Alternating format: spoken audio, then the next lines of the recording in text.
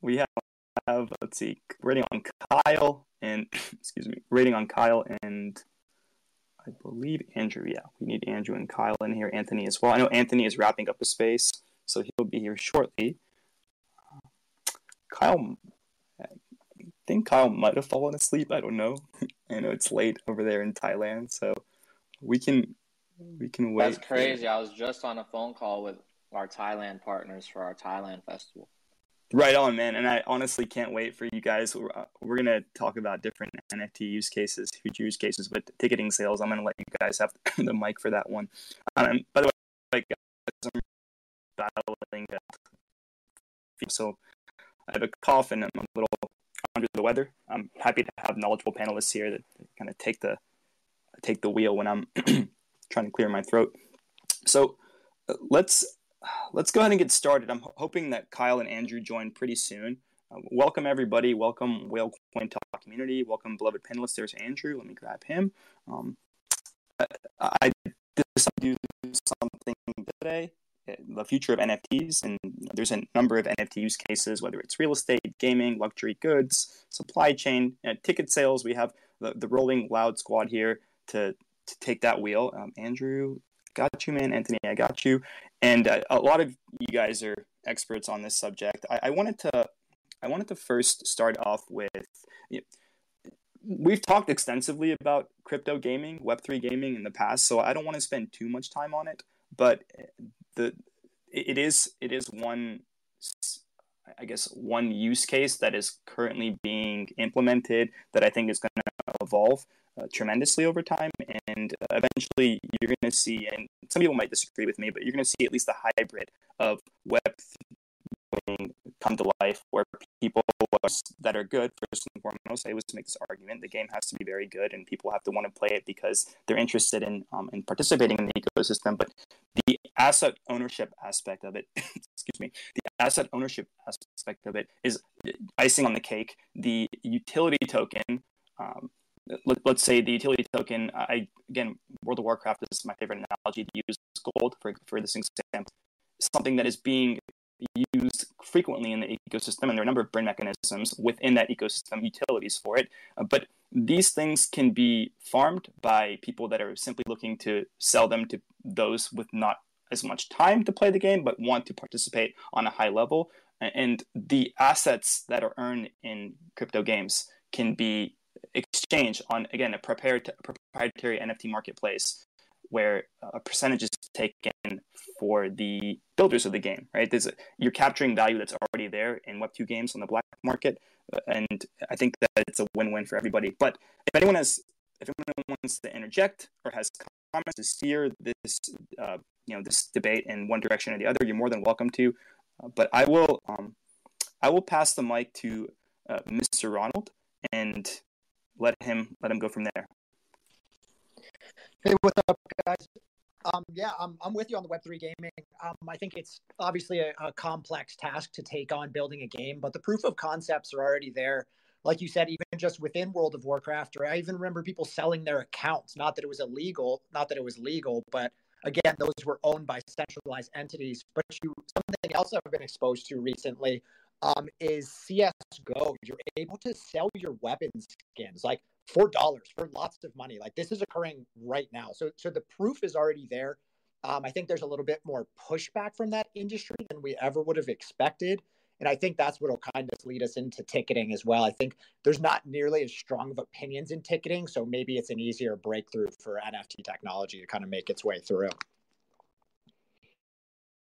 And Ronald, on the ticketing side, I mean, you guys are doing a lot, and ticketing is something I wanted to focus on. I told you and Tadek on our call that I went to NFT.NYC, and I found it so ironic that a conference that is centered around this technology wasn't utilizing it.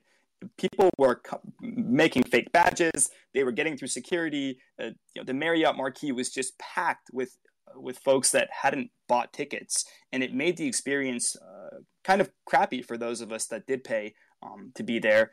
So what are some things that you guys are doing on the ticketing end, especially with Rolling Loud and your global festival?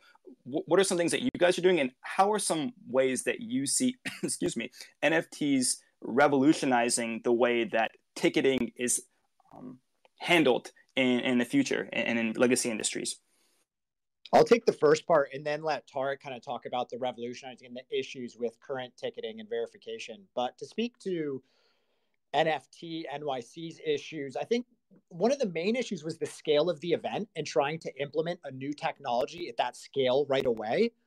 That's kind of why for us with Loudpunks, it creates a smaller environment and ecosystem to test out ticketing solutions and then scale that up. Whereas with NFT NYC, it was kind of all at once out of a fire hose. So maybe they weren't ready to take on that risk. I mean, at the end of the day, this is still a new technology. There's going to be hiccups. So with the ticket prices where they were at, maybe they were a little reluctant to roll out something that wasn't going to work. But that being said, the Web3 community would have been appreciative of something, even if it was janky and maybe had its issues.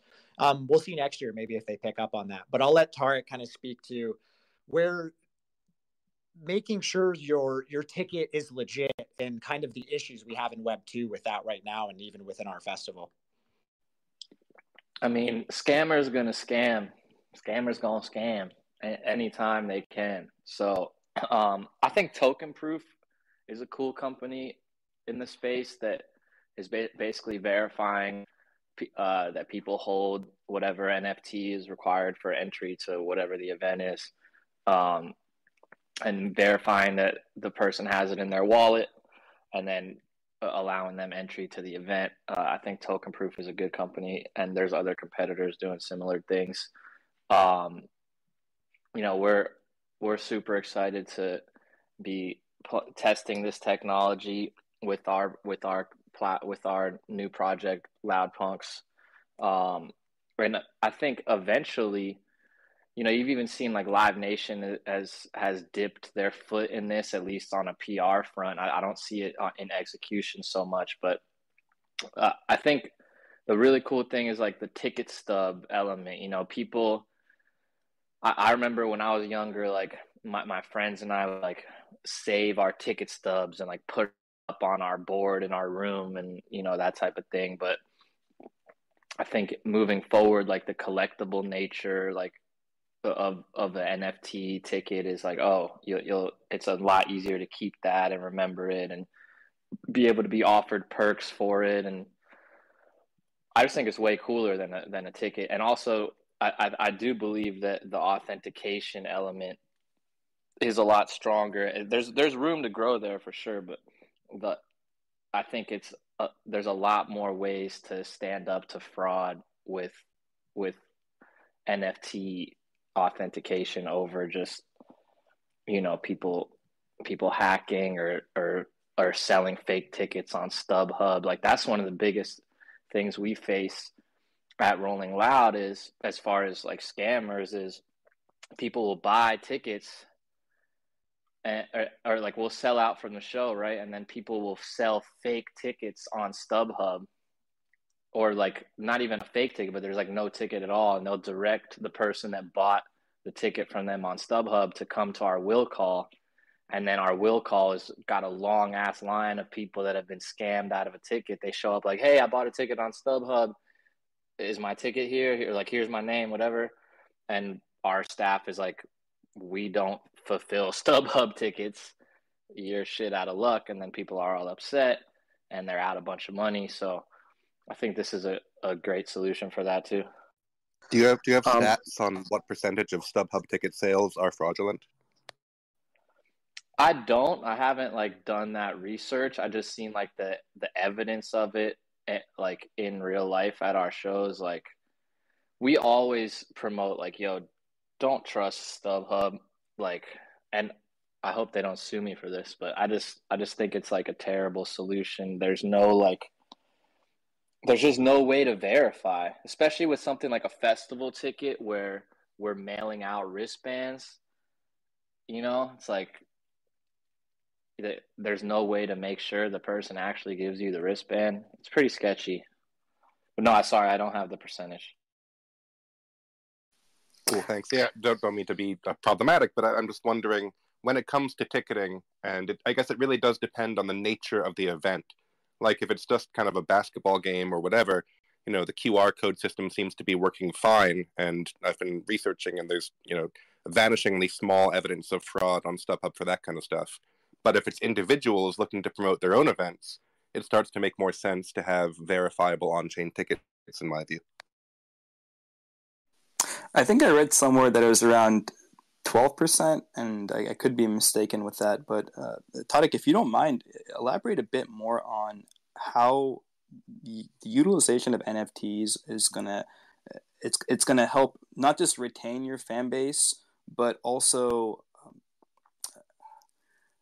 allow. I mean, you guys were doing a great job of breaking it down the other day, but it also allows people, if let's say they've had a great time going to your festivals for the course of a couple of years, to then sell that NFT on the open marketplace legitimately to someone else that's interested. And if you guys have built up a reputation over several years, then the NFT that might cost, I don't know, $1,000 today would sell for $3,000 because the individual buying is saying, hey, these guys have consistently brought up S tier and A tier artists every year to their shows. Like, give us some more insight into what you guys are planning with that.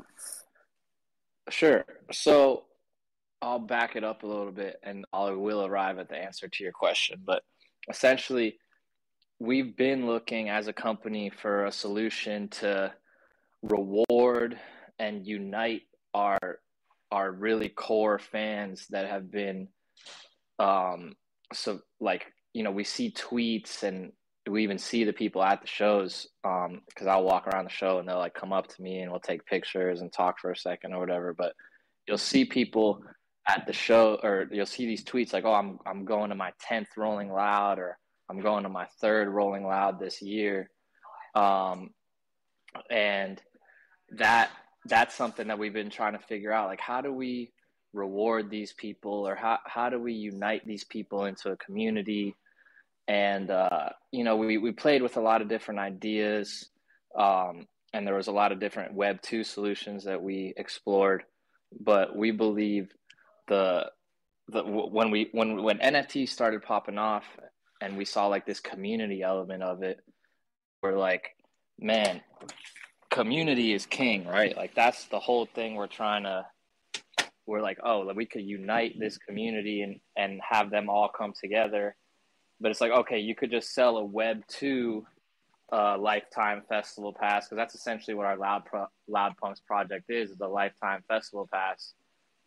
And sure, you could do that in Web 2, but then if you want to, like, if you get your full use out of it, you've gone to the festival for 10 years, 5 years, 3 years, you've been to every city with us, eventually you might not want to go anymore. And it's not that easy, with Web 2 solutions to like sell that, because like I said, there's the fraud element, and also just like the Web 2 solution would be like tied to like your name, etc., kind of like season tickets for sporting events and stuff. Really like the Web 3 solution of this NFT project, because when you're done with it, boom, you can sell it. It's verified on the blockchain. Whoever buys it from you knows what they're getting is legit, and we keep it moving. And then boom, whoever buys it, now they join the community. So that's what we're most excited about with that. That's really cool, guys. I'm super impressed that you have looked into Web3 to kind of enhance like the ticketing system that you all have over there at Rolling Loud. A question that I have: do you guys I know you guys have a team and you've done some planning. Any idea on when you plan on implementing an NFT solution to your ticketing system? Well, we're launching this project like now. Our mint date is forthcoming, so we'll be implementing that as soon as that drops. Long term, for like all of our tickets, like Ronald said, this is the first step that we're testing it. We'll be refining it. Eventually, I would like to see all of our tickets become NFTs. I do think the wristband is cool. It's like a cool collectible, but having a digital counterpart to it, we really like that. Also, as a business owner, one thing that's really annoying about the resale market is you don't participate in it. So let's say we sell, and this is not just for our concert, but any concert. A lot of concerts, they sell out very quickly for top tier artists. It like sometimes it's in minutes. You know, you always see like different artists trend because their tickets sold out so fast and their biggest fans couldn't even get a ticket, and then those tickets resell for like 5x, 10x, like way higher than the face value. And the promoter or the artist, depending on the business structure of that particular event, the promoter or the artist don't share in any of that secondary market revenue.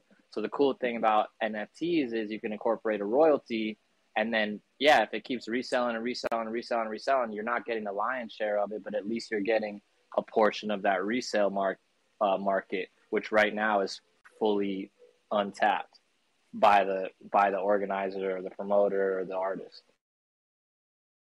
Fantastic. Yeah, and it's definitely way more, that resale market is way more secure than your traditional StubHub, as you just mentioned, because it ultimately protects the individuals from fraudulent activity. I want to go Andrew, Ronald, and Peter. You guys, really quickly, Tarek literally hit on the head there. You know, obviously creators are going to have the ability to have royalties in perpetuity, which is fantastic. My quick take on this, I feel like this model is one that's going to flourish just predominantly because you're selling a experience, and who doesn't love purchasing an experience or being a part of something that's obviously great is what they're doing here. I think VCon really set this up for it to be long-term. I feel like everyone that's going to kind of follow suit in the way that VCon and Gary Vee established the VCon tickets from last year, now this year, and every year moving forward. Obviously, as a proponent of not losing the ticket itself, which is obviously I'm a huge proponent of. There's been a few times within my early age of just being 25, I've lost XYZ tickets to a football game or obviously a hockey game, whatever it may be. I think having everything on the blockchain verified is obviously a huge thing. It's a complete game changer. Couldn't agree more. Ronald? Yeah, just to speak to Nima. So we'll be rolling out like a token gated solution for Rolling Loud LA, which is in March. I don't think that's necessarily the solution we're implementing now isn't something we could say achieve at Miami at like an 85,000 to 100,000 person scale. But these will be like our initial test. That's kind of where Loudpunks is for us. Like this is our testing ground where we can kind of push the boundaries and try new tech without having to expose 100,000 people to it. Yeah, so I'm going to go with Peter, and then I'm going to follow up with some comments, and we can. Yeah, go ahead. Thanks, Noah. Can you guys maybe explain something to me, just in terms of the doubts you might face going forward? Like, I don't understand necessarily the resale market. Like for me, when I go to a concert or an event, the memory of that event is what sustains me. Like I don't need to look at a ticket to remember it.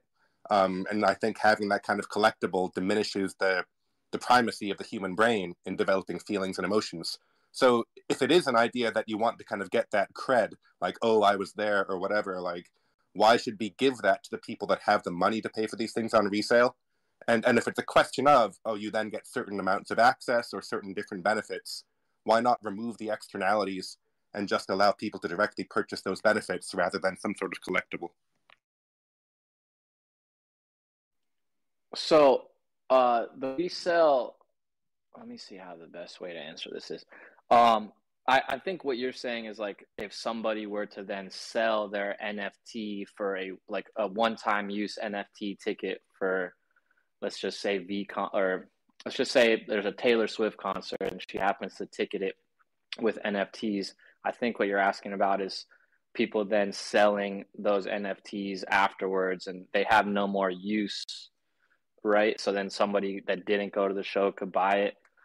Is that what you're saying? I just want to make sure I'm understanding the question properly. Yeah, that's pretty much it. Either they have intrinsic value as a hallmark of the experience, in which case I think the human brain is sufficient and that kind of market is not going to enjoy much liquidity, or the NFT carries some external value where you can go back and get discount codes or whatever, in which case I think attaching it to a ticket might be just kind of a little bit of a frictionful process. Okay, so just to clarify, for our project is a lifetime festival ticket. So just to clarify that, so we like the resale because once you're done with it, you can sell it and then somebody else can enjoy it, and then there's a fixed supply of them. But I think I agree with what you're saying for like a one-time event. I know there's solutions you could write into the smart contract, maybe mixing it with the POAP. Once you actually go to the event, maybe the smart contract could lock it, and it's not transferable once the event takes place. And then, those wallets can then receive the perks that you mentioned after the event, getting airdropped stuff or getting early access to the next concert, stuff like that. I think that's a good point that you bring up, though, but I do believe solutions could be written into the smart contract. I'm Yeah, glad I think. asked, because Yeah, I I'll think just that's finish where. this point. Sorry. No, just to say, that makes a lot of sense. Memberships make a lot more sense to me as NFTs, and sort of lifetime events make a lot more sense than one-offs. So thanks for the clarification. But to speak to the one-offs, I mean, they're like soul-bound tokens, I think, would address that, where it's like when that is issued, it is locked to that wallet, and that person starts to kind of develop a digital identity with that wallet, and it's non-transferable. So maybe you wouldn't have that person coming in and like sniping it and receiving benefits, even if they weren't true fans. Again, we're so early, but I think there's going to be developments that will address all of this. But I agree with the criticism. Yeah, Peter, I think you nailed it. The real value comes in the membership, right? Rolling Loud, or let's say Coachella, for example, are ecosystems, or festival ecosystems with very avid fan base. Excuse me, guys, and they build a reputation over time. After about I believe I talked about this. After about a few years, people are going to keep wanting to go, and if they don't want to go, they can find someone else to sell it to. I think that's where the power comes to it. But I was also looking at NFTs and the potential to disrupt ticketing, and for airlines, for cruise lines, for like sports events. Is there any of these industries that you guys think I don't really see it disrupting? And if you do see it disrupting one of those industries, which ones do you think are going to see the first kind of shift towards utilizing NFT technology? The floor is open, by the way. Anthony. I'm happy you brought that up, to be honest. I was really looking at the airline concept not too long ago, and I thought there would be a huge disruption there. But really evaluating it, somebody mentioned sniping earlier with concerts, and I think that really applies to a lot of these types of purchases, because people will have variance in pricing as scheduling dictates, right? So there's the opportunity for people to manipulate that market. And I mean, we have manipulation in those markets anyway, but it really becomes accentuated as everything in this space is kind of a caricature. At least right now, when I look at Web3, everything becomes so exaggerated. So I'm really wondering, to be honest, if this is something that would be introduced to airlines, for example, where people, they would go ahead and purchase their flight tickets for a holiday, say at the end of the year. But knowing that you buy that in April significantly cheaper, you're going to have those individuals who hoard up on those and really abuse that market. So I have concerns there. Yeah, that's actually a great point that you raised. I mean, I could see it benefiting the loyalty and the rewards program. Like, let's say, for example, I'm on Southwest and I hit X amount of miles, and now I'm like a platinum member, and that membership can be represented by an NFT. And let's say I decide not to fly anymore, and I can go ahead and sell that to somebody who would take advantage of that. That could work in the short run, but in the actual like singular ticketing form, yeah, I could see somebody coming in and just taking over that market and like upping the prices, thereby catastrophically influencing it in a negative way. I never I'm thought fairly about sure that. there will be federal regulations against resale of airline tickets, but I'm looking into that right now. Yeah, I always thought it was weird that, like, if you don't have a refundable ticket and you buy your plane ticket and you don't have status, like, some airlines, if you have enough status, you can cancel your ticket and be refunded the money, like, into your, like, JetBlue calls it a travel bank. I have Mosaic status with JetBlue, so if I book a flight to LA and last minute, even like 10 minutes before the flight, decide I don't want to go, I'm able to cancel it, get a full refund into my travel bank. But if you don't have that type of status, I always found it interesting that, like, you can't sell your plane ticket. I just always thought that was weird. Ronald and then Andrew. Yeah, kind of what Anthony said, like we're a caricature of like traditional markets. We have this like all or nothing mindset where like everything is going to become NFTs. And I think markets that currently don't have secondary aren't going to now develop secondary markets. Like this makes sense on tickets have existing secondary, art has existing secondary. But I think like what Peter said, there's regulation and KYC. You can't just like be flipping your tickets over. This isn't what was like Catch Me If You Can. Like I think there's a lot more regulation in those markets, and I don't think this NFT ticketing technology needs to apply to everything. And I think if you do see airlines come in, it'll be more on like a private blockchain in a very controlled environment for those reasons. Andrew. Yeah, I have a really, really quick concern here. I don't want to be a negative Nancy too much, but I feel like this is kind of an open-ended question, possibly even towards Dan, because Dan is a blockchain wizard, as I like to refer him to. Essentially, if every sort of, I guess, airline ticket user, airline flight, I guess, company brand was to load everything on the blockchain, privately or open source, whatever it may be, at a mass scale, like a really, really mass scale, would that not take a lot of capital to do so, to load off everything into an NFT at a mass scale on the blockchain? Is that directed to me? Yeah, in terms of like scalability and stuff like that? Yeah. Would it not take a lot of mass capital to do that? Would it be maybe possibly even a little bit of a nuisance because it would take so much capital to do so? I mean, from the point of view of the blockchain, right? If you're just minting tickets on there, depending on the protocol you're using, then the capital cost of doing so wouldn't really be that significant, right? If you have a protocol that is quite efficient, then your cost for minting an NFT can be fractions of a cent. It really would depend on which architecture your particular airline or airlines chose to use. But I think the main issue would be that, you know, how many airline tickets are booked every day, right? There's probably hundreds of thousands daily that are booked. So your biggest concern probably wouldn't be the cost. It would more be, can the protocol, the blockchain that I'm going to provide this service on, can it manage that load and not become unreliable in times of peak load, right? So like, you know, Christmas season or that kind of stuff where you have elevated numbers of people that are booking tickets and making reservations and all that kind of stuff. So, but from a capital cost, I don't think it would be inhibitive. Anthony. I kind of have a question on that for you, Dan, too, touching on that topic, because Andrew, just to kind of provide context on my end, you know, with some of the organizations we advise on, we're looking to use the blockchain as kind of a storage tool to reduce costs. And I'm wondering if there's opportunity there. I mean, the long term, you're no longer paying for infrastructure services from other companies, but utilizing a public blockchain. Do you think there's actually the opportunity to reduce the overhead in the long term?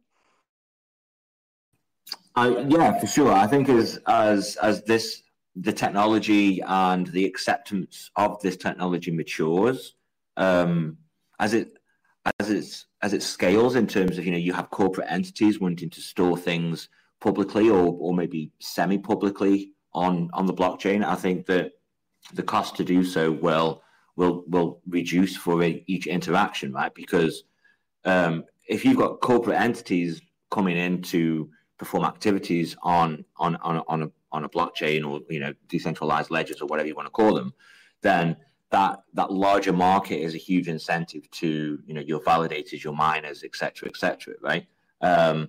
So the economy is definitely poised to be able to handle that and reduce costs over time. I think maybe it's a little bit early now because this space as a whole is still trying to figure out a lot of the low-level stuff around NFTs and storage and, you know, these kind of complex interactions that would have to happen in those smart contracts. But definitely over the next like 4 or 5 years, the cost to do business on a blockchain is probably going to be a lot cheaper than the cost of doing business with, say, centralized cloud providers such as AWS, Google, etc.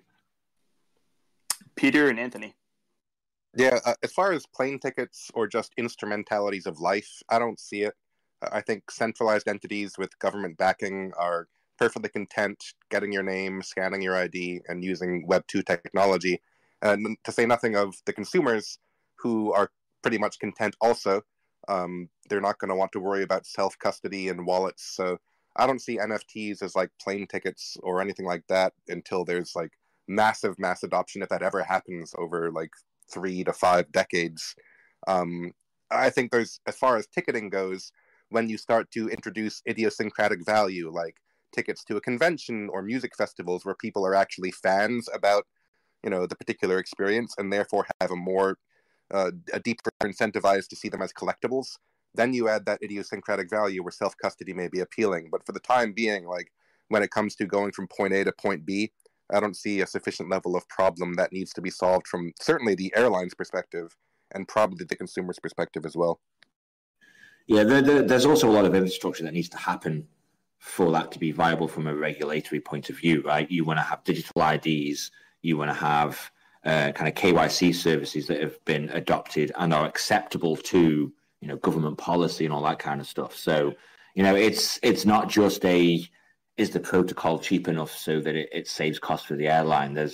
You've got to have like your user base, as you mentioned, and they've got to be comfortable with this kind of interaction of, you know, airline tickets or cruise tickets or whatever they're using. But then on the legal side, you need all the infrastructure so that, you know, KYC, AML, all this kind of stuff is also available. So I think, yeah, I agree that it's a long time, but I think eventually there'll come a convergence point where all of that is available, and then it's ultimately down to the airlines whether they choose to do it or not. Yep, I pretty much agree. I just think by that time we'll all be rich if we're still around, and mass adoption will have overcome everybody. So we'll be so swimming in Ethereum that we won't care how our tickets look.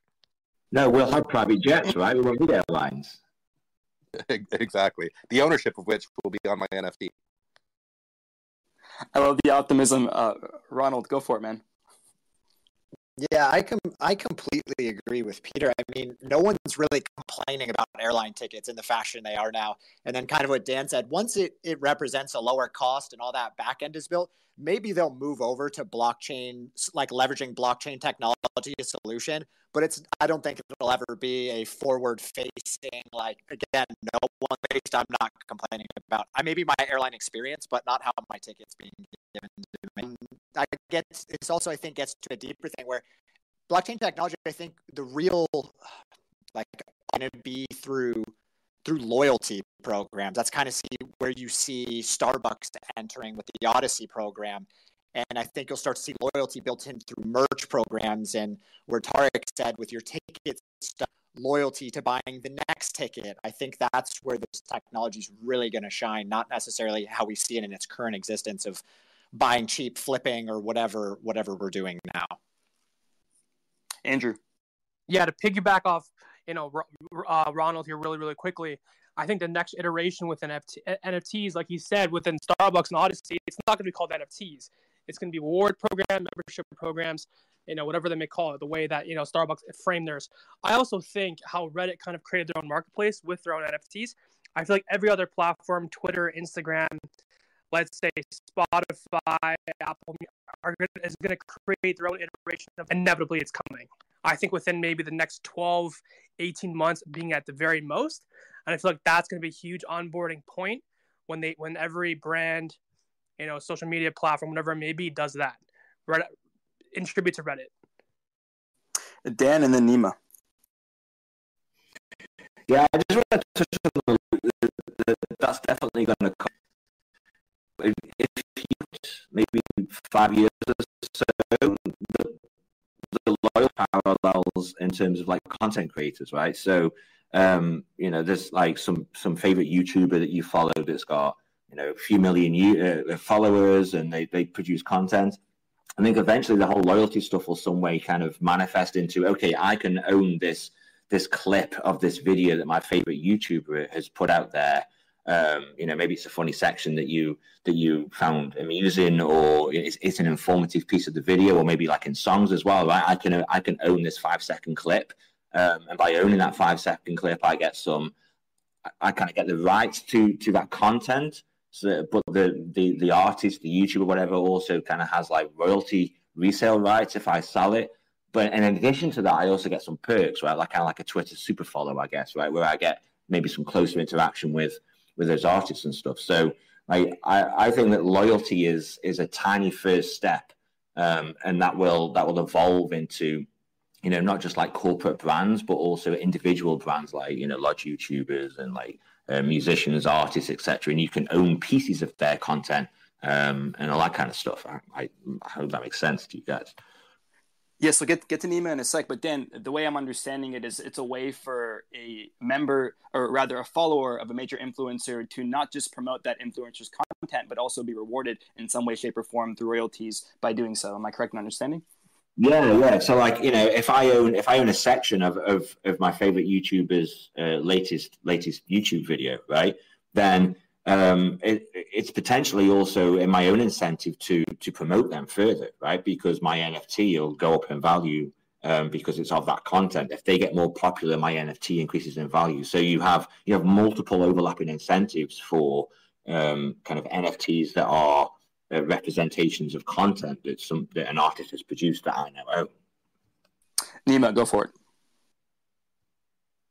So I definitely agree with the sentiments around loyalties and rewards. We do have a few clients, such as, you know, brands and travel agencies, who are exploring that route.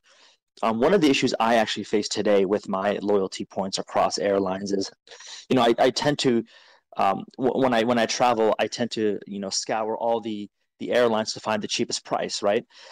So I have points across most, if not all, of the airlines, and I have yet to be able to kind of restart redeeming those points. But if there was a way for me to aggregate all my points and then use it on a certain airline, that would be super advantageous. So this question is directed at Dan and everyone else, but before I move on, I wanted to talk a bit about music and NFTs. But before I move on, Dan, what do you think the next industry, in your opinion, what do you think the next industry that's going to be disrupted by NFTs is going to be? I think it's probably going to be DeFi, right? Because a lot of the infrastructure is already there, and there isn't much in the sense of like DeFi focused NFTs right now. But when you start to think about it, it all becomes quite obvious. Like, you know, I can have an NFT to some debt or a lending position or a future that I hold, and maybe I need to exit that position or I want to sell the debt on. And so there's a lot of benefits to traditional finance and kind of decentralized finance, that you can represent a lot of these objects that are common in finance via NFTs, right? So I think over the short term, you're probably going to start to see a lot of NFTs that are DeFi finance focused, because you already have a lot of that stuff there, right? You already have a lot of DeFi infrastructure. So I think with NFTs, the way I usually look at it is the infrastructure available right now for that particular niche to take advantage of the features that an NFT provides, right? But with little friction. And the obvious next step for me seems to be DeFi. Andrew. Dan, if I may, when you talk about DeFi, do you mean certain protocols are going to have their own NFTs, or overall? Like, can you kind of maybe dive into that a little bit more for some more context? Yeah, I'm thinking like overall, right, in general. Yeah, so I mean, some protocols may be better suited than others to provide these DeFi non-fungible tokens, but I'm thinking about it quite broadly, right? Because if you have one protocol that is the first mover on these kind of NFTs, then if that is successful, you will see other protocols very quickly move to support and build the infrastructure required to capitalize on it as well. So I think if there is a first mover, they will have an advantage for a short period of time, but everybody will follow suit very quickly if it's successful. Dan, I'm going to get to Anthony in a sec. Dan, are there any protocols that are DeFi protocols that are currently utilizing NFTs? Not that I'm aware of. Peter keeps putting his hand up, so I assume Peter. Well, I do not come here to shill, as you know. I don't think anybody here who doesn't know me knows about Everrise. But yes, we have created these NFTs, which actually serve as asset wrappers, where the Rise token sits within the NFT. So you can sell the NFT and all of the tokens go with it, meaning they can be traded as sort of like derivatives on open NFT markets rather than buying and selling from liquidity. And, we're very interested in using this kind of technology to create financial instruments over the future. So, Dan, thanks for the setup, and I'll shut up now. Well, if you're shilling, I'm going to throw a little shilling as well. So, one of the things, so for those of you that don't know, I'm the founder of Radix, and I do not shill very often on these Twitter Spaces. But one of the things we've been working on for a number of years now is how do you focus your protocol on all of these moving parts of DeFi? So we have a smart contract language called Scripto that is very kind of DeFi asset oriented focused, which makes it much easier for developers to build these complicated DeFi smart contracts without making too many mistakes. It kind of there's a lot of guardrails in place for them, and so we're extremely focused on these kind of DeFi instruments, right? Which may be just simple tokens or NFTs and various other aspects of DeFi where you can have like composable smart contracts that are very safe and they're atomic, so that you don't have all this kind of spaghetti of rolling back and stuff. And as far as I know, like our Radix engine, as we call it, it's extremely comprehensive in the field of DeFi, and NFTs are a kind of core component of what we're looking at, and supporting very, very flexible and easy creation of NFTs, not just like Bored Apes and stuff like that, but all across the spectrum for the things we're discussing now, right? Like ticketing solutions or financial instruments and content ownership and beyond. I'm gonna get to Ron. I'm gonna get to Anthony in a sec, but I want to say, one, you guys, if you have something to say and you have your hand raised, but you really want to talk, just talk. I don't care to have it a little structured, but also unstructured.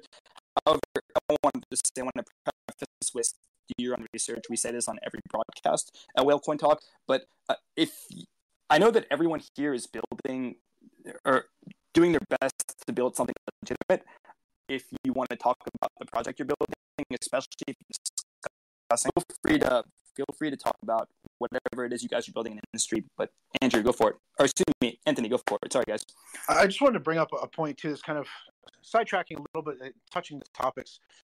It's important to understand too that while we're looking at infrastructure and protocols and how things are being built out, there's this, again, kind of like a caricature nature in this space where there are protocols that are building with intention and they have particular infrastructures in place that correspond with certain markets. But there's also this organic growth here, and those infrastructure plans are kind of in a vacuum, right? We also have to be cognizant of the business development teams behind these foundations, as well as those that are building upon these protocols, because there is a natural flow that's intended to happen, but there's a lot of protocols that you start to see people building there and a community growing that deviate away from those intentional plans, and they kind of create their own infrastructure themselves, building upon that platform. Guys, what are your thoughts on NFTs in the music industry? I know that we've already seen tokenization of songs and albums and creators being able to funnel royalties directly to themselves, which I think should be the case. And we could certainly go into some real world examples, but do you think there are any downsides to artists, not just music artists, but artists in general, utilizing NFTs and more or less cutting out the middlemen? As of right now, Noah, I'll say this pretty briefly, then I'll throw down the mic. Right now, yes, because not many people are focused on the quote-unquote NFT, and there has to be a better branding scheme for it. I don't think calling the music NFTs as we are right now is currently the way to go. I mean, we've seen the effect that Reddit had with digital collectibles and how that went boom. And Ronald said earlier, and how the Starbucks Odyssey program, membership program went boom. I think we were to call it something else, revolving around music. I feel like that's the way to go. I've thought about this a little bit, right? And one of the things that this maybe isn't NFT specific as such, but it kind of overlaps a little with this discussion, I think. Like, if you think back to like the early 80s, the 90s and stuff, when kind of rap became very mainstream, and these artists were sampling, all these different tracks from the past, and there was a lot of kind of royalty issues and legal stuff to kind of resolve the royalty payments and stuff, right? Obviously it still happens today as well. You got rap, you got electronic music, etc., and they're sampling bits and pieces of other songs. I've always thought like maybe NFTs or a variant of NFTs would be a more efficient way for artists to be able to sample each other's songs and kind of, associate royalties with that, instead of having this really kind of inefficient, slow-moving mechanism that they currently use to fulfill those royalty payments and figure out who they've got to pay for this 5-second clip that's in their song and stuff. Maybe NFTs aren't the vehicle for that, but I definitely think that blockchain, Web3, DeFi, and all of these technologies that are currently moving forward very fast, there's got to be a solution in there for that particular pain point that artists suffer all the time. Yeah, I think kind of like touching on that, like the complexity of royalties, and I think it kind of holds back if we're saying like music NFTs, like for example, I guess we're not supposed to be shilling, or we are. Loudpunks, I wouldn't consider a music Go for it, man. NFT. Like it is an event access NFT, which is different than what people are referencing as music NFTs. When it comes to musicians, they can create deeper loyalty programs with NFTs. Maybe you could see small batch NFT releases to their core fans as a way to raise capital and remain independent. But the actual like buying of songs as NFTs, I think you're going to have to see maybe a Spotify or an Apple Music be the ones who come in, because they're like that centralized place where it'll be where everyone goes to for it. But these players, Apple and Spotify, aren't looking to necessarily give away power. Like, I don't know at what point they realize the powers of decentralization maybe can't be resisted, or if that point ever comes. But I think you'd have to see a player like that bring them in for it to really take hold. Anthony and Andrew. I happen to agree with Mr. Rollo. I mean, looking at music NFTs, and getting back to Andrew's point earlier too, the branding just isn't quite there in my opinion. I believe there's kind of like an indie, organic grassroots kind of movement there. But when we look at the mass adoption, I look at it very much like gaming, which is also another entertainment market. There's kind of a bit of a pushback there. There's entry or barriers to entry. There's a lack of understanding or education available in the space, and things are just too complex right now. I think personally, for that to be successful, very much like Mr. Rollo said, so it has to be kind of on the back end and seamless. And users probably don't really care that they're going to own NFTs. I mean, when you look at the mass adoption component of it, I mean, it's just having that tech behind it. And then, of course, as time progresses and education becomes more available and these technologies become easier to access, I think it'll become a norm, essentially. But in the short term, I think it really has to be seamless and kind of on the back end with a major player. Andrew? Yeah, evidently, I mean, royalties and perpetuity are assisting creators and brands everywhere. It's without a doubt. Do you guys foresee a future where, let's say, these centralized exchanges, whatever it may be, OpenSea, Magic Eden, whatever it may be, do you see them, in theory, cutting off, royalty fees? Do you see these big creators, these large brands, establishing their own marketplace so they can forever have their own, royalties in perpetuity?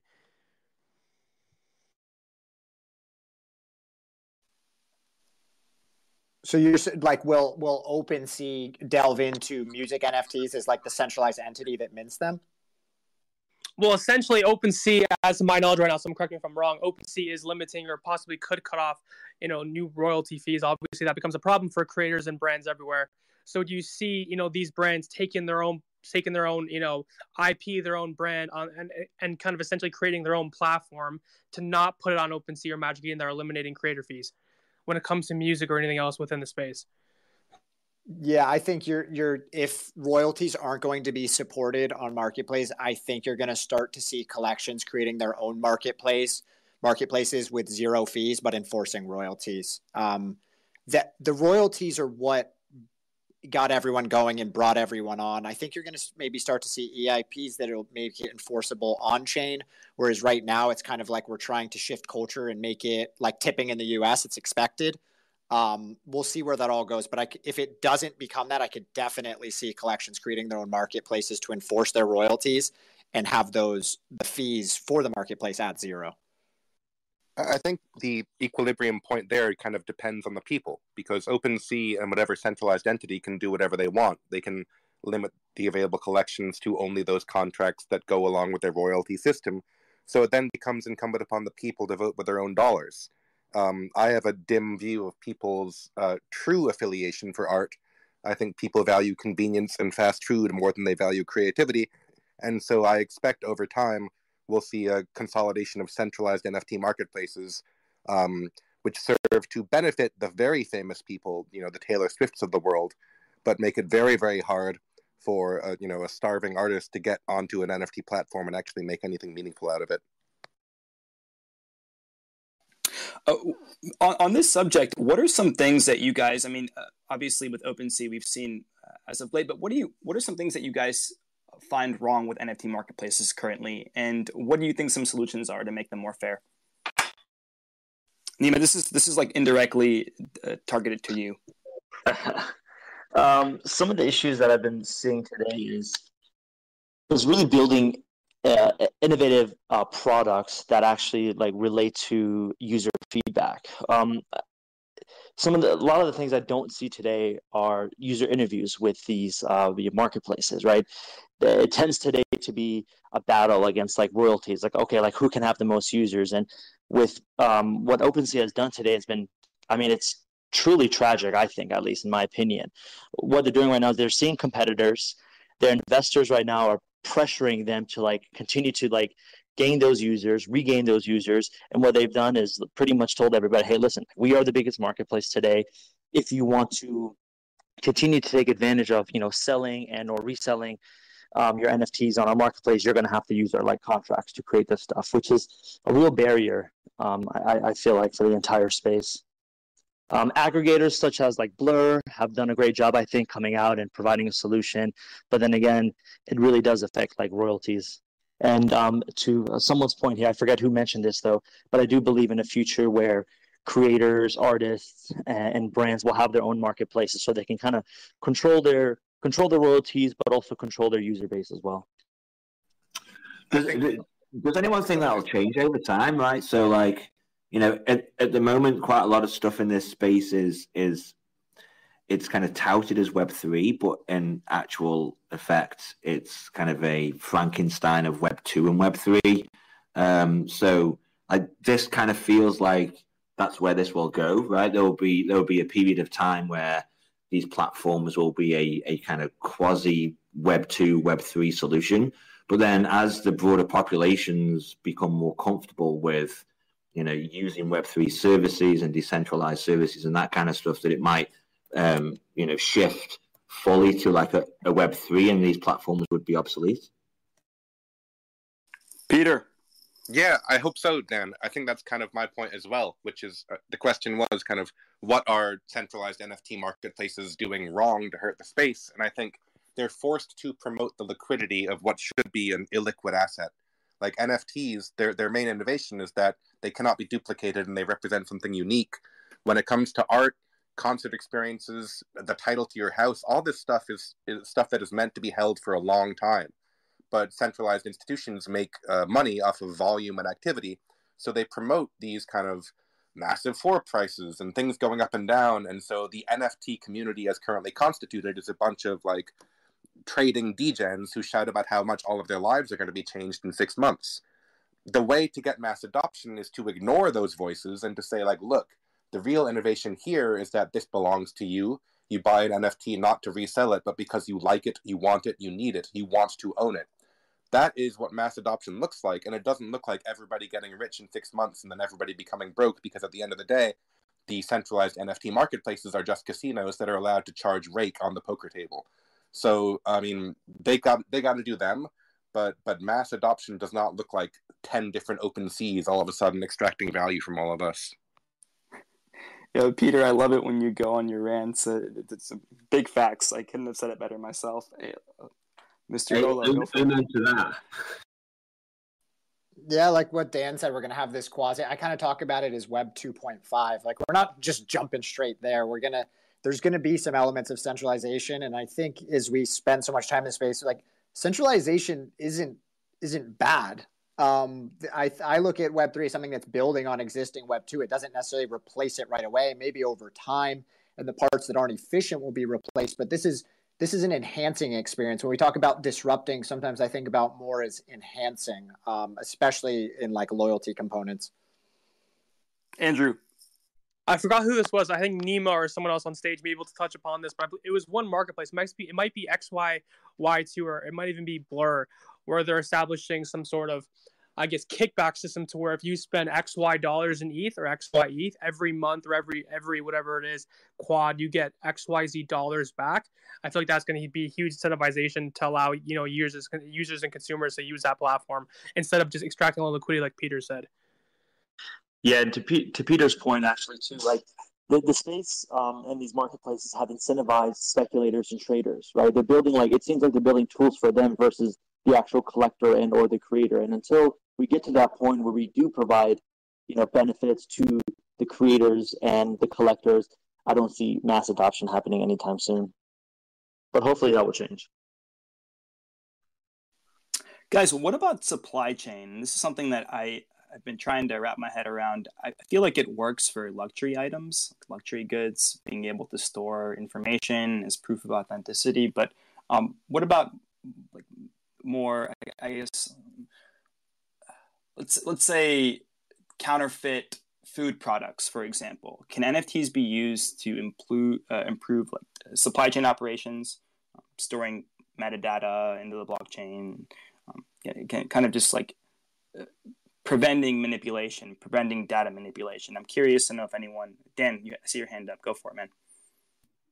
Yeah, I think supply chain is a perfect fit for NFTs, blockchain technology, etc. But my issue with it is that there's this very mature, integrated global infrastructure for dealing with supply chain, right? So you can't change one piece of it and it'll kind of work as you expect, because it's kind of one of those all or nothing, right? Because everybody, you know, there's probably 2 or 3 vendors that produce the software that runs the global supply chain industry, right? Whether that's like food or luxury products or, you know, raw materials for manufacturing, etc.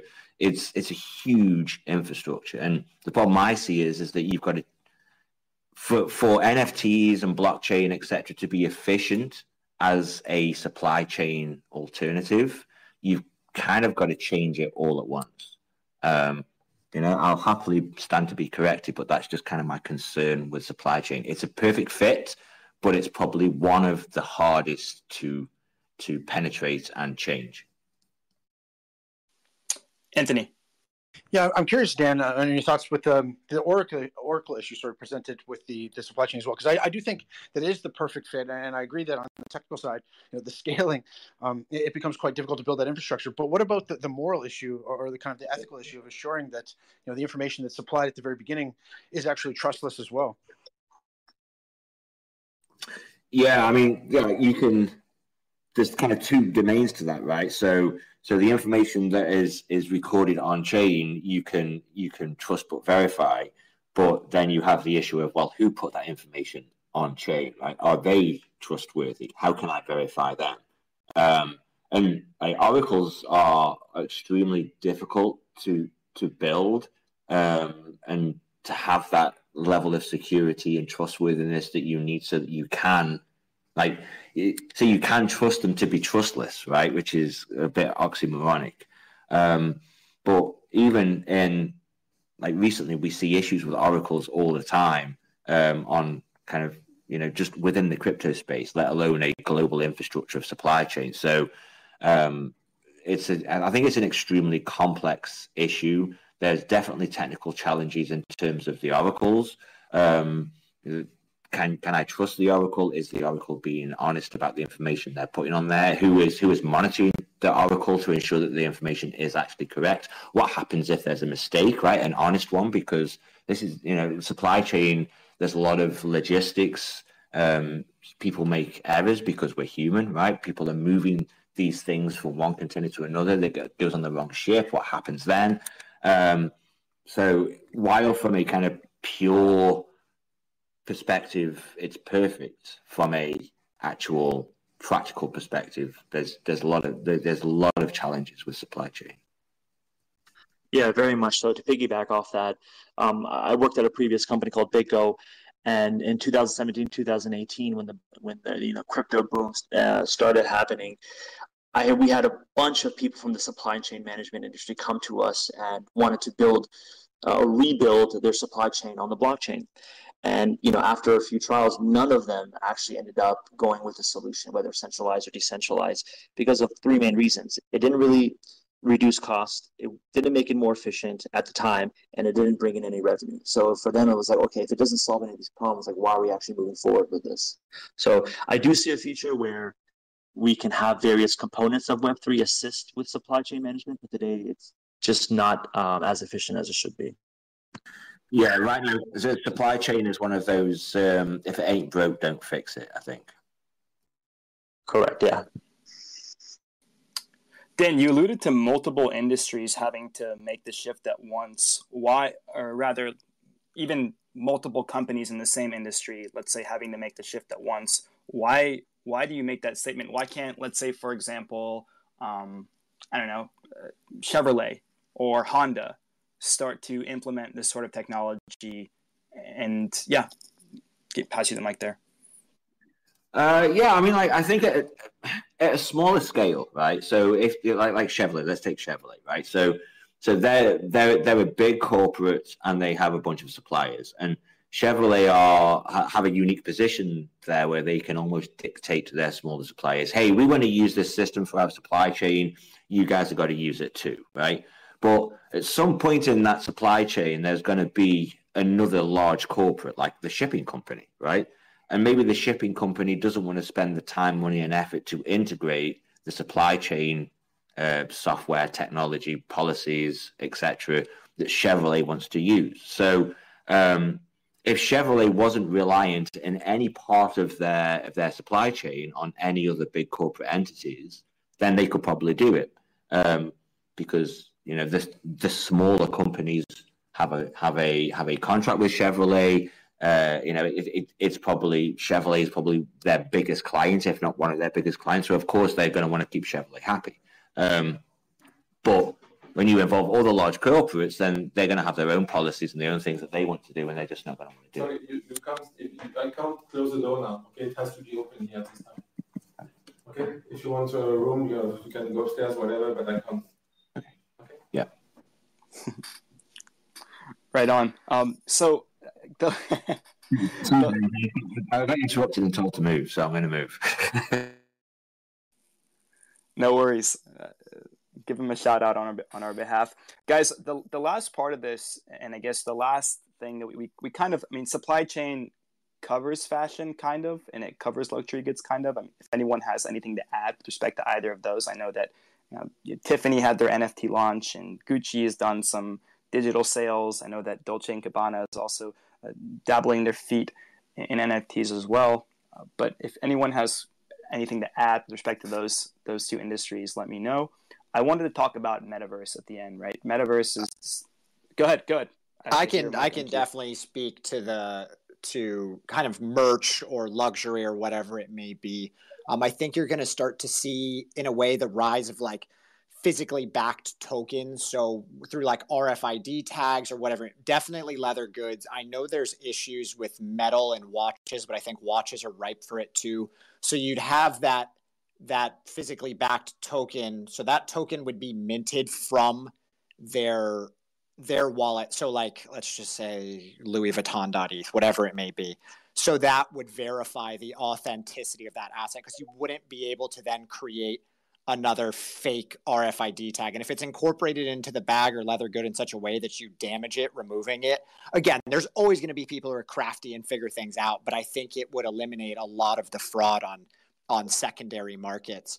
And then you see IYK.app, two guys, Chris and Ryan, really talented, doing it with merch. I know that they're trying to get it into more higher end products, but maybe merch is where we start in a cool way. This isn't high end, but you're able to like scan the tag and drop content to it. So this goes back to artists, maybe artists dropping a single where they drop sneak peeks or a sneak peek to a music video they're releasing. And then after maybe 3 pieces of unique content, they're like, hey, mint the NFT attached to this, and we'll make sure you're in pre-sale for the next one. So I think fashion and high-end goods are ripe for, again, I'm going to use enhancement instead of disruption, because I don't think it disrupts. It just makes the experience better and safer for users.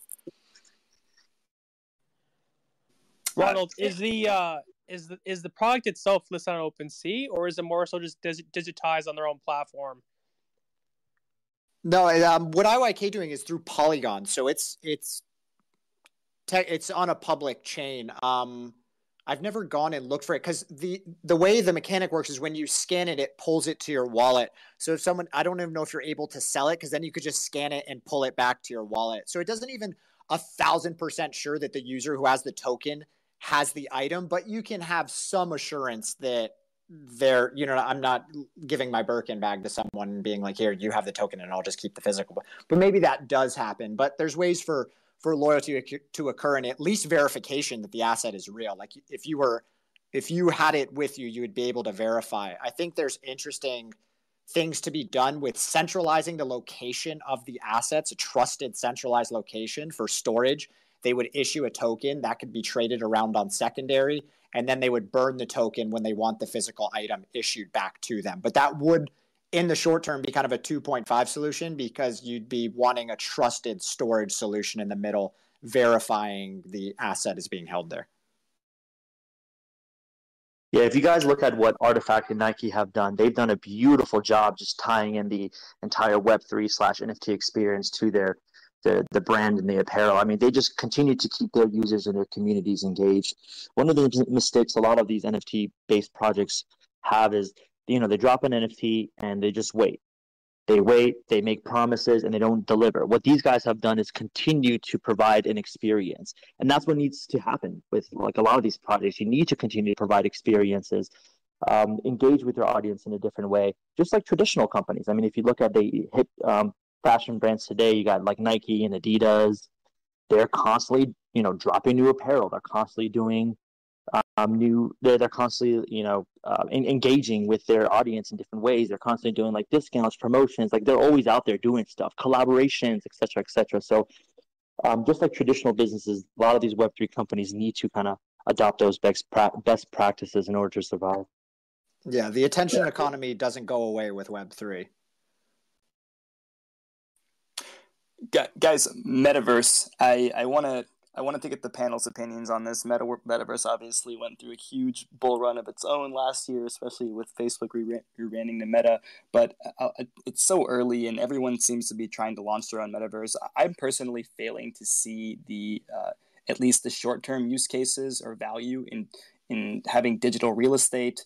I mean, I guess I could play devil's advocate on this, but I'm curious to know, and Andrea, I see your hand up. I'm curious to know where you guys see the metaverse in a year from now versus 5 to 10 years from now. Let's go with Andrew, and then I'll pass it to Dan.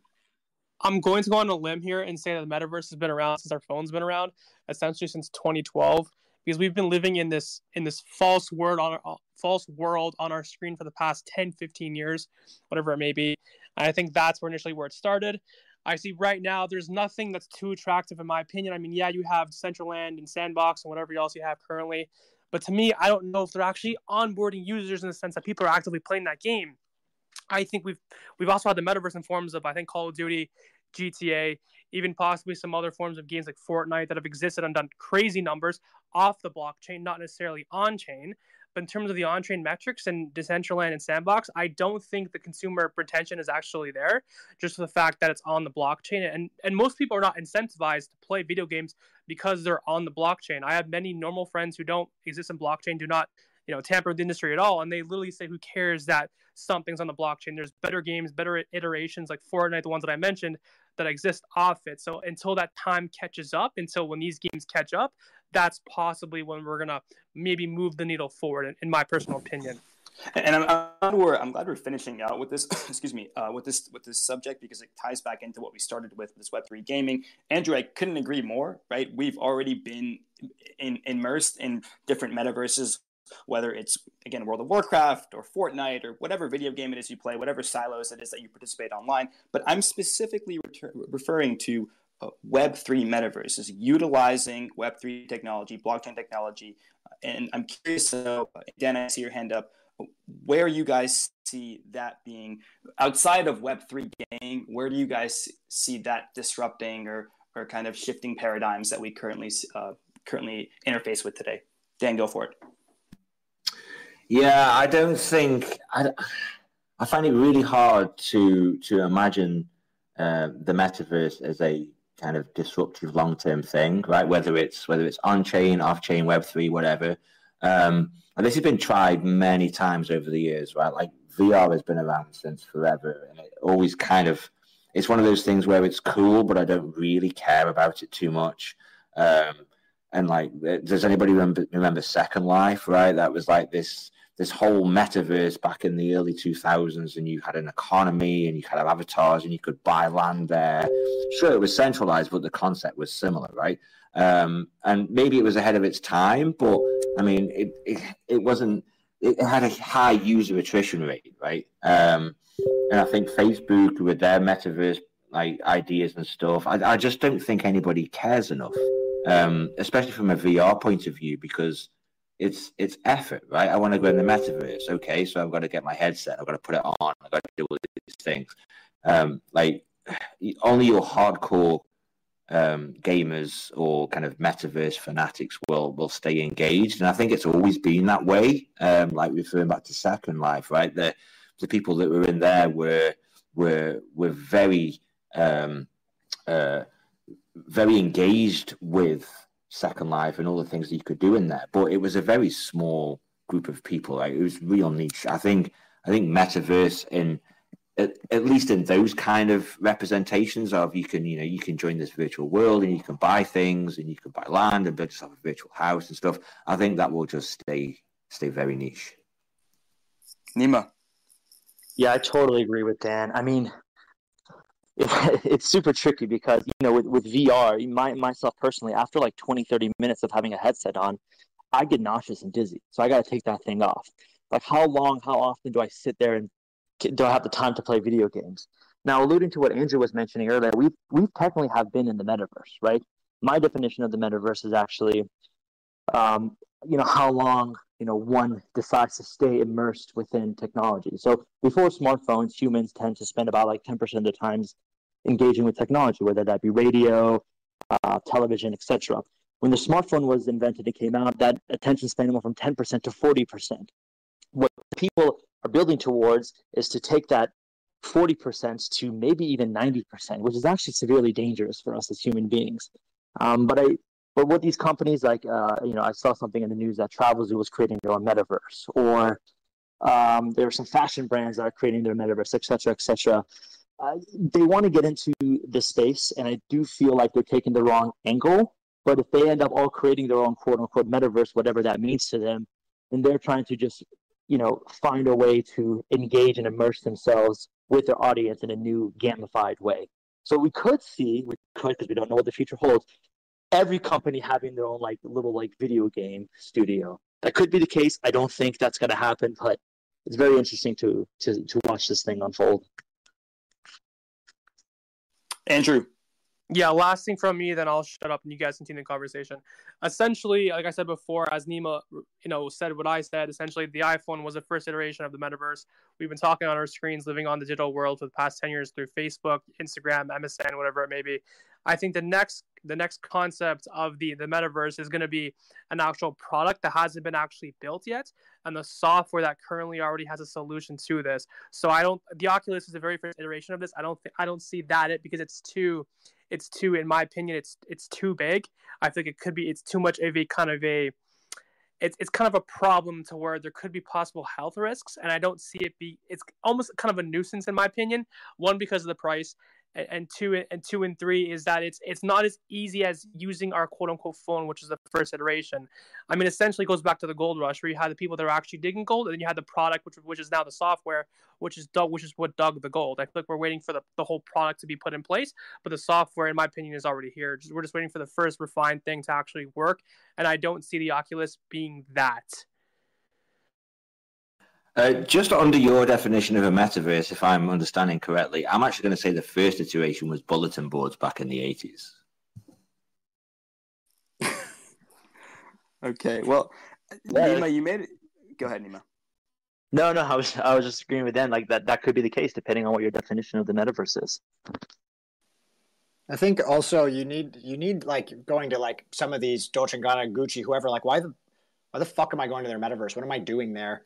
But where we are like Rolling Loud, providing events, and we already have successful streaming platforms with YouTube and Twitch, and kind of looking into creating maybe our own platform, and maybe it's just a space where you go to enjoy a deeper concert experience digitally if you can't attend it physically.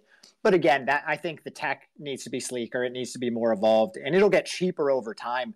And maybe it starts to, we see more like augmented reality supersede virtual reality, because then that kind of addresses any issues of us just like being stuck in our house and just being with our headsets on. But maybe it's Ready Player One and we think it's dystopian, but the younger crowd thinks that's what the future is. Maybe we're all too old to really understand and appreciate what it'll be. Ronald, has there been any quote unquote metaverses that have further exceeded just a visual aspect? Maybe it might be obviously pain or smell or any of our other senses. Have they been tested or been proof of concept established within a metaverse right now, or it's just kind of sight thus far? I think sight and sound right now. I believe people have like rigged up like shocking devices for playing like Call of Duty and such. But I mean, that is a centralized metaverse. And again, for me, metaverses are just fucking video games.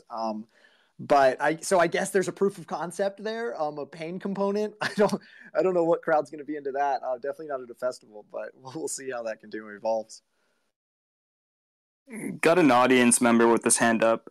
Go for it, man. VeChain fix supply. All right, appreciate you for letting me up. But first of all, good evening, everyone. I just want to double back onto the supply chain talk. There is actually a blockchain dealing with that very issue that we're discussing, or you guys were discussing. Of course, with you guys' research and whatnot, you guys could figure out what it does and whatnot. But pretty much 60-second show. VeChain is dealing with supply chain issues. All the stuff that you guys were talking about, it's pretty much spot on what they're trying to tackle. When it comes to counterfeit, Louis Vuitton, they're in business with the Walmart of China for the supply chain aspect.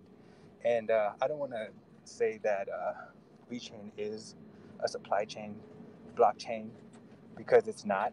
It's just one aspect that VeChain does tackle, but it does everything a layer one would do as well. Faster and cheaper, eco-friendly and whatnot. But I just wanted to double back on that combo and tell you that there's actually a blockchain that I'm heavily in love with. As you could say, dope community, good NFTs, smart, brilliant, intelligent people building for and on that ecosystem. So just wanted to let you guys know about that. Thanks for the insight, man. Appreciate it. Anthony, go for it. This one's not all that valuable, but you're all going to laugh at this. I was actually just reading an article last night, touching back on the concept or the topic of metaverse, VR, and sensor integration. And if this article is legitimate, the founder of Oculus, when he was fired from Facebook, has actually built out a headset that when a user dies in the game, the user dies in real life. Quite comical, but there's some of that technical integration, I suppose. Yeah, that's pretty nutty. I'm wonder if we're gonna eventually live in a world like Westworld, where you just plug in, you have haptic feedback, and all the other good stuff that makes the virtual world indistinguishable from reality. A rabbit hole in itself. Guys, I want to thank everyone for being here today. I've been getting just destroyed by this head cold this week. I have a pretty high fever. I appreciate the panel kind of grabbing the torch and helping me lead this conversation. You guys have some great insights. NFTs are something that I'm trying to learn more about, right? Outside of just PFPs and Bored Apes, CryptoPunks, and even kind of the crypto gaming projects we saw last year. I'm very curious about what industries are going to disrupt and where we're going to see a paradigm shift. We didn't talk too much about soulbound tokens, and we didn't talk too much about how NFTs might have medical information embedded into them. So I guess Dan, I see you as well. I don't know what happened. You guys got kicked off the panel. If you guys have any closing thoughts on either of those, either soulbound tokens and ways that they would help individuals get into certain circles or get loans or engage certain communities, certainly feel free to share those. And obviously, with respect to medical information, your data being used by third-party companies, and you potentially receiving royalties for them. Andrew, go ahead. No, have we discussed PFPs at all today, or no? Not to switch the conversation over. Yeah, we haven't discussed PFPs just because I think that we all have a general idea of what they are and the quote unquote value they provide. I mean, I think some PFPs are great, especially a PFP that gives you access to a certain community with real world utilities. I always use an example of, let's say, a celebrity or someone that everyone wants to talk to. I'm gonna go with Oprah Winfrey for this example. But let's say Oprah, she's got a huge fan base, and most moms, at least from my experience, love Oprah. They would love to have a 30-minute conversation with her every month. Oprah could launch an NFT line, and I believe those NFTs would get minted up within seconds. People that want to have access to her and access to her resources, and just have a one-on-one with her every month. So I'm curious to know, Andrew, like you said, we haven't discussed NFT or PFPs, but what are some ways that you currently see PFPs or NFTs like Bored Apes being utilized? Yeah, I mean, I love BAYC and what Yuga's done within the past 12 months. I think they're definitely an anomaly within what's transpired. I also think, they haven't provided so much. I might get some slack for this, but it's okay. They haven't, in my opinion, haven't really provided so much value, in the sense that they've made their users money, which is absolutely insane. But I think the real world stuff, which is kind of maybe just once a year for them, isn't going to make me invest $100,000s or $50,000s, whatever it may be, right now. But I mean, that's teach their own, I guess. The way I was going with the PFP earlier when I asked you the question was that there's been conversations within the NFT space regarding if PFPs are going to be here forever. In my personal opinion, they will be. There may be different iterations of it, but I feel like PFPs are always going to be here as long as we have our social media, in the sense that the very basis of humans is human self-expression, the need for someone to express themselves, and that's always going to be a thing. Whether we're tweeting, posting videos, establishing a different PFP, whatever it may be, texting a friend, screaming outside, whatever it may be, that expression and a need for it is always going to be there. And I feel like PFPs is what it is because of the basic need for a human. Anthony. I agree entirely with that. I wanted to sidetrack a little bit too, because you alluded, Noah, just at the end of your last statement, to big data and monetizing personal information, which I think is absolutely brilliant and something that is going to be rapidly growing in this space, in my humble opinion. Something I've been conducting a lot of research on is big data. And I mean, something as simple as just following somebody's wallet, you can get a lot of insight as a marketer or as a sales agent in understanding the trends and behaviors of individuals on the blockchain, particularly NFT trading. So you can see all these buying habits. You can start building analytics, and you can do so with the comfort of knowing that individual most likely feels anonymous, so they're conducting themselves honestly. They're showing their true colors in their behaviors. And in addition to that, privacy laws are a big concern. So there's a huge opportunity to build big data, which is what the corporations love, but take it away from the hands of the big corporations and really decentralize it. And then, of course, individuals can monetize it by selling it off to other corporations. So, there's so much opportunity there, and it's really blowing my mind. Something I'm really trying to learn a lot about.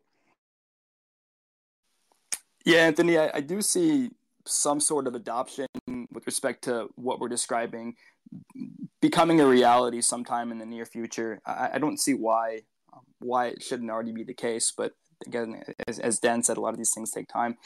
Guys, I'm gonna wrap things up here. Again, I want to thank everyone for being here. Tadic, Dan, Peter, Andrew, Nima, Ronald, Anthony. Thank you guys so much for joining. We're going to be doing another episode of the Aquarium next week. I'm going to think of a topic, and I'll shoot everyone out a message. And if you guys want to be part of the panel, you're always welcome. Thank you, everyone, Whale Coin Talk community, for joining today.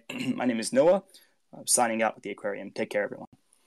Thanks for having us. Thanks, guys. Thanks, Thank everybody. you. Appreciate it.